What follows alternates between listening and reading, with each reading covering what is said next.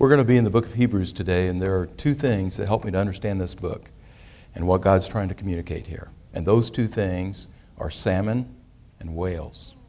Now, I know that sounds kind of strange, so let me explain. When I lived in the Pacific Northwest back in the early 1980s, I got a chance to see the salmon coming home. It's just an incredible experience, something I will never forget. The state of Washington is the breeding ground for several species of salmon, and every year in the months of July and August, you can see them coming back to their birthplace. Swimming upstream from the saltwater to the freshwater, heading back to those streams and rivers way up in the mountains. I mean, there's just this driving passion that kind of pushes those fish back to the place where they were born so that they can give birth to a new generation. It's just an amazing thing to witness. I mean, for years, those salmon have been out in the ocean.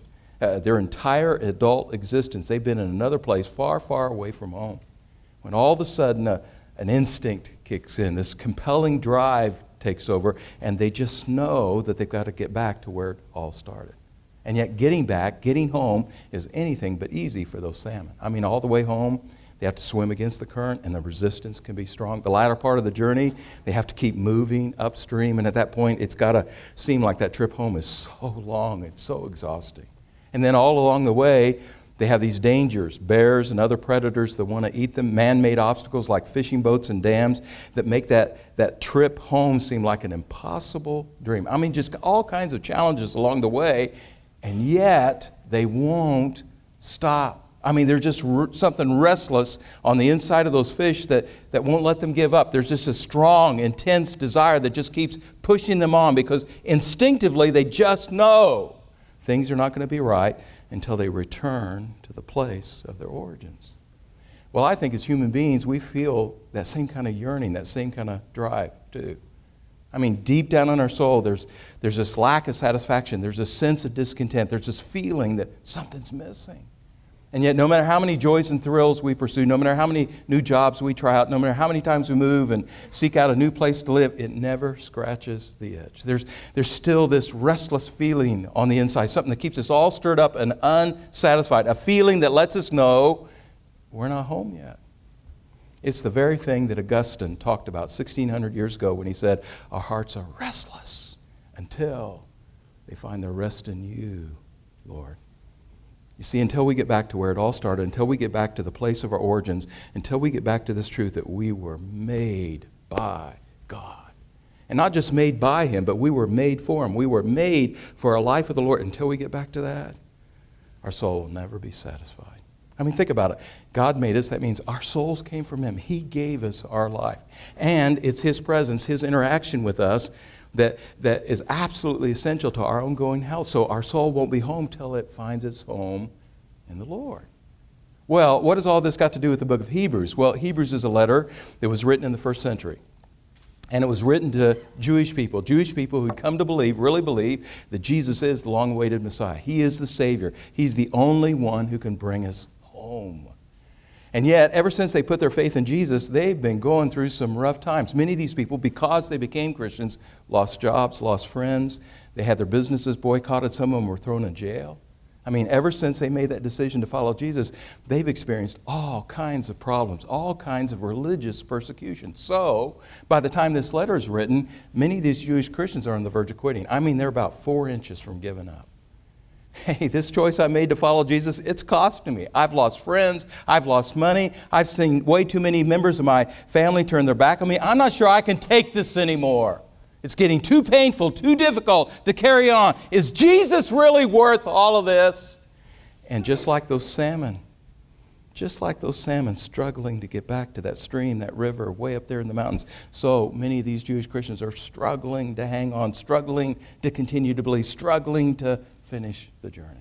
And you can tell just by the way the writer of this book, the writer of Hebrews, the way he talks to them, he's getting concerned too. He's concerned some of these people are not going to continue to follow Jesus unless they receive some special encouragement. So that's part of what motivates him to write this book. Now, that brings me to the whales. I never saw this, but I sure heard about it when I was out there in the state of Washington. From time to time, you'd hear it from the fishermen who could come back from Alaska, and every once in a while, you'd read about it in the newspapers. But there along the coast of the Pacific Ocean, you would hear about the beached whales.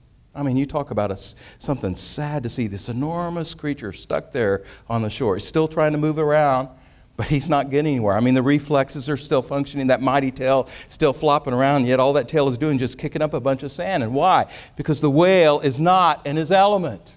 That whale was made, he was designed to live in water, not on the land. I mean, you take that giant mammal, you put him back in the ocean, and he moves with incredible grace and power. But you take him out of that element, and you put him back on that shore, and now that immense size becomes nothing but a detriment. I mean, all that energy, all those reflexes, all that effort to move, it's not going to get him anywhere. He's frustrated, he's useless. And why? Because he's not in the environment that he was made for. Well, one of the lessons the writer of Hebrews is trying to share with his Jewish friends is you need to understand the environment that we were made for as Christians. If we're really going to flourish as Christians, we were made to live in a certain kind of environment. There's two aspects to the Christian experience. Number one, we were made to be surrendered to Jesus. We need His leadership in our lives. Without that divine guidance, without that divine perspective, we're never going to find our way home. We need to be surrendered. But here's the second. That's just one part. The second part of our Christian experience is this. We were made to be surrounded by God's people. We need to be surrounded by a community of Christian friends. And it's only when you're in that kind of element, that kind of environment, where you're surrendered to Jesus and surrounded by God's people, only then will you really flourish as a Christian. Now, this morning, I want to focus on that second part, being surrounded by God's people. See, ever since the early pages of the book of Genesis, God has made it clear it is a fundamental fact of life. It's not good for a person to be alone. And again, throughout the course of our lives, we discover that to be true. Here's one of the first ways I learned it. 7th grade, I got a set of weights for Christmas. I was so excited. I'd been asking for this for the longest time, and I couldn't wait to try it out. So I set everything up down in the basement. Well, 2 months later, I'm down there in the basement all by myself, and that day I'm going for a personal record in the bench press. I mean, a personal best. Don't ask me what it was because it wasn't much. Okay? But all you need to know is this. After 2 months of trying to lift weights, I'd still not learned this important principle. You do not lift weights without a spotter. That fact had not yet connected with my brain. So I'm down there in the basement all by myself. I put more weight on that bar than it's ever been on that bar before. I'm all pumped up. I'm feeling it. I'm feeling strong. I can do this. I can do this. I get on the bench. I grab that bar. I pull it off and boom, with a mighty thud, it just comes right down on the chest. And as soon as it hits my chest, I know it's not going anywhere. It's not going back up. This is too much for me. I'm in trouble. I yelled, I screamed, and there was nobody else in the house to hear me. So for the next 20 minutes, I did everything I could to tilt the bar and roll it down my body until finally, 20 minutes later, I got in a place where I could finally squeeze out from underneath those weights. It was painful. It was embarrassing. I mean, for years, I wouldn't tell anybody about what happened. I was so embarrassed by this. And yet that day, I learned a fundamental truth. God knows what He's talking about. It's not good for a person to be alone, especially when you're attempting something difficult. Well, that's the lesson that God's trying to share with these Jewish people. It's a fact of life. You're not going to make it unless you're surrendered to Jesus. You need His leadership, that divine perspective. And number two, you're not going to make it in life unless you're surrounded by God's people. You can't follow Jesus by yourself. You just can't. You need to be surrounded by a community of Christian friends. Now, I want you to see how that lesson is taught here in Hebrews chapter 10. We're just going to look at 2 verses today, verses 24 and 25. So look at this with me. Hebrews chapter 10, let's begin with verse 24. He says, "And let us consider." This is the main verb, the main command. Everything in these 2 verses all revolves around this command. Let us consider. It literally means consider one another. Pay attention to one another. The word means to watch closely. It's like a coach watching the batter as he steps up to the plate and he's thinking to himself, what's wrong with him? Well, why is this guy in a slump? I mean, what's wrong with his swing? What's wrong with his mechanics? Why is he not hitting the ball like he used to? He's so much better than this. What's happened to this guy? What can I do to help him out? What can I do to raise his average? What can I do to get this guy back on track again? What can I do to make things better for him? Well, that's exactly how God wants us to watch our brothers and sisters in Christ, to watch with this intent, how can I help them become that man, that woman that God wants them to be? Or as he says here, how can I help spur them on to love and good deeds? But what we need to understand is God is saying this not just for us to watch our brothers and sisters in Christ, but we also need to put ourselves in a place, in an environment where they have the opportunity to watch our lives. And of course, that's not going to happen unless we're close enough where they can actually know what's going on in our lives. Let me illustrate like this, and I know this illustration is kind of raw and delicate, so I'll try to be real careful with the words that I use. If you're a married person, that means there are only 3 people who are allowed to see the private parts of your body: you, your spouse, and your doctor. And if you're wise, you will not hesitate at all to go visit that doctor and allow the doctor to examine you, even the private parts of your physical anatomy. In fact, sometimes you will give him or her permission to perform invasive procedures upon your body, because sometimes that's necessary if they're going to expose the things that are making you sick and if they're going to remove the things that are keeping you from being healthy. Well, if we welcome that kind of exposure to help promote the health of our bodies, should we not also welcome that kind of exposure and examination for the health of our souls? See, last week, Luke chapter 10, we learned because we're made by God, we were created to care. We were made to help others. Well, today, Hebrews chapter 10, we're looking at the other side of the coin. We were made by God to need the help of other people. You can't go through hard times alone, no matter how introverted, private, shy you might be. And I'm one of those people. But no matter how introverted you might be, you've got to have other people around you if you want your soul to be healthy and strong. So, to watch others closely and to give our brothers and sisters in Christ the opportunity to watch us closely, here are 2 things that got to happen. Verse 25. He says, don't give up meeting together as some are in the habit of doing. And because they're in the habit of doing it, that's why they're getting themselves into all kinds of trouble. You cannot isolate yourself from others and still expect to receive help. You know, sometimes I'll have people approach me and they act kind of embarrassed when they do this. So when they talk, they kind of whisper, like they're sharing some kind of a secret, and they'll tell me, I'm seeing a counselor. Like they expect me to respond, whoa, I didn't know it was that bad. I didn't know you were that messed up. You actually had to talk to somebody and ask for help? That's hard to believe. You're seeing a counselor? Like what they're doing is shocking, what they're doing is unnatural, what they're doing is not good? No, no, no!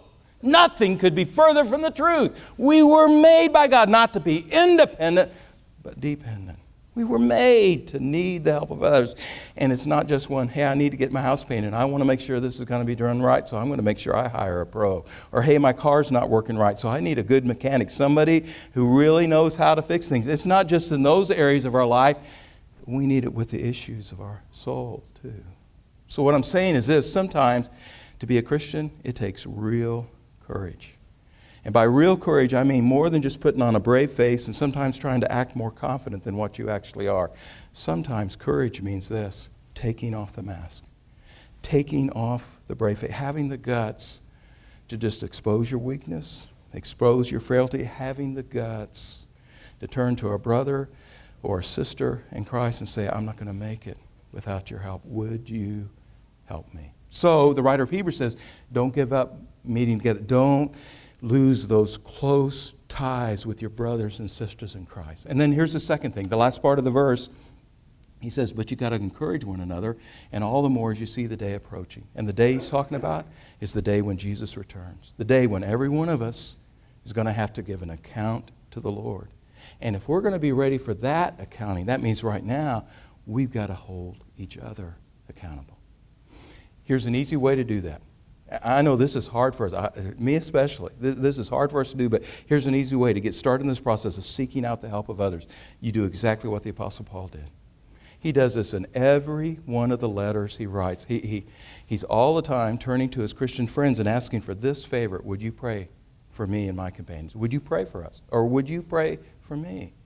Talk about a simple but effective way to, hey, over the next couple of weeks, I'm facing a challenge like I've never encountered before.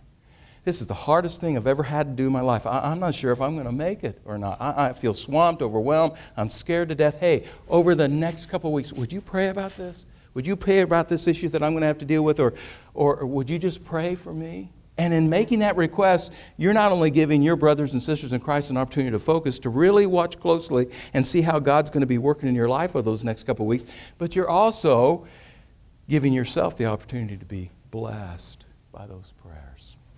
So, what do we learn from these two verses? We learn this. The kind of people you surround yourself with will determine the kind of person you become. Get that? The kind of people you surround yourself with, this is intentional. The kind of people you surround yourself with will determine the kind of person you become. You can't live the right life with the wrong friends. You just can't. That was the problem here. These Jewish Christians, they gave up the habit of meeting with their Christian community. They lost those ties with their Christian friends. They're now allowing themselves to be surrounded by other kind of influences, and that's why their faith is faltering. That's why they're drifting away from the Lord. Bert had Ernie. Laverne had Shirley. Buzz had Woody. Bonnie had Clyde. Batman had Robin. Who do you have?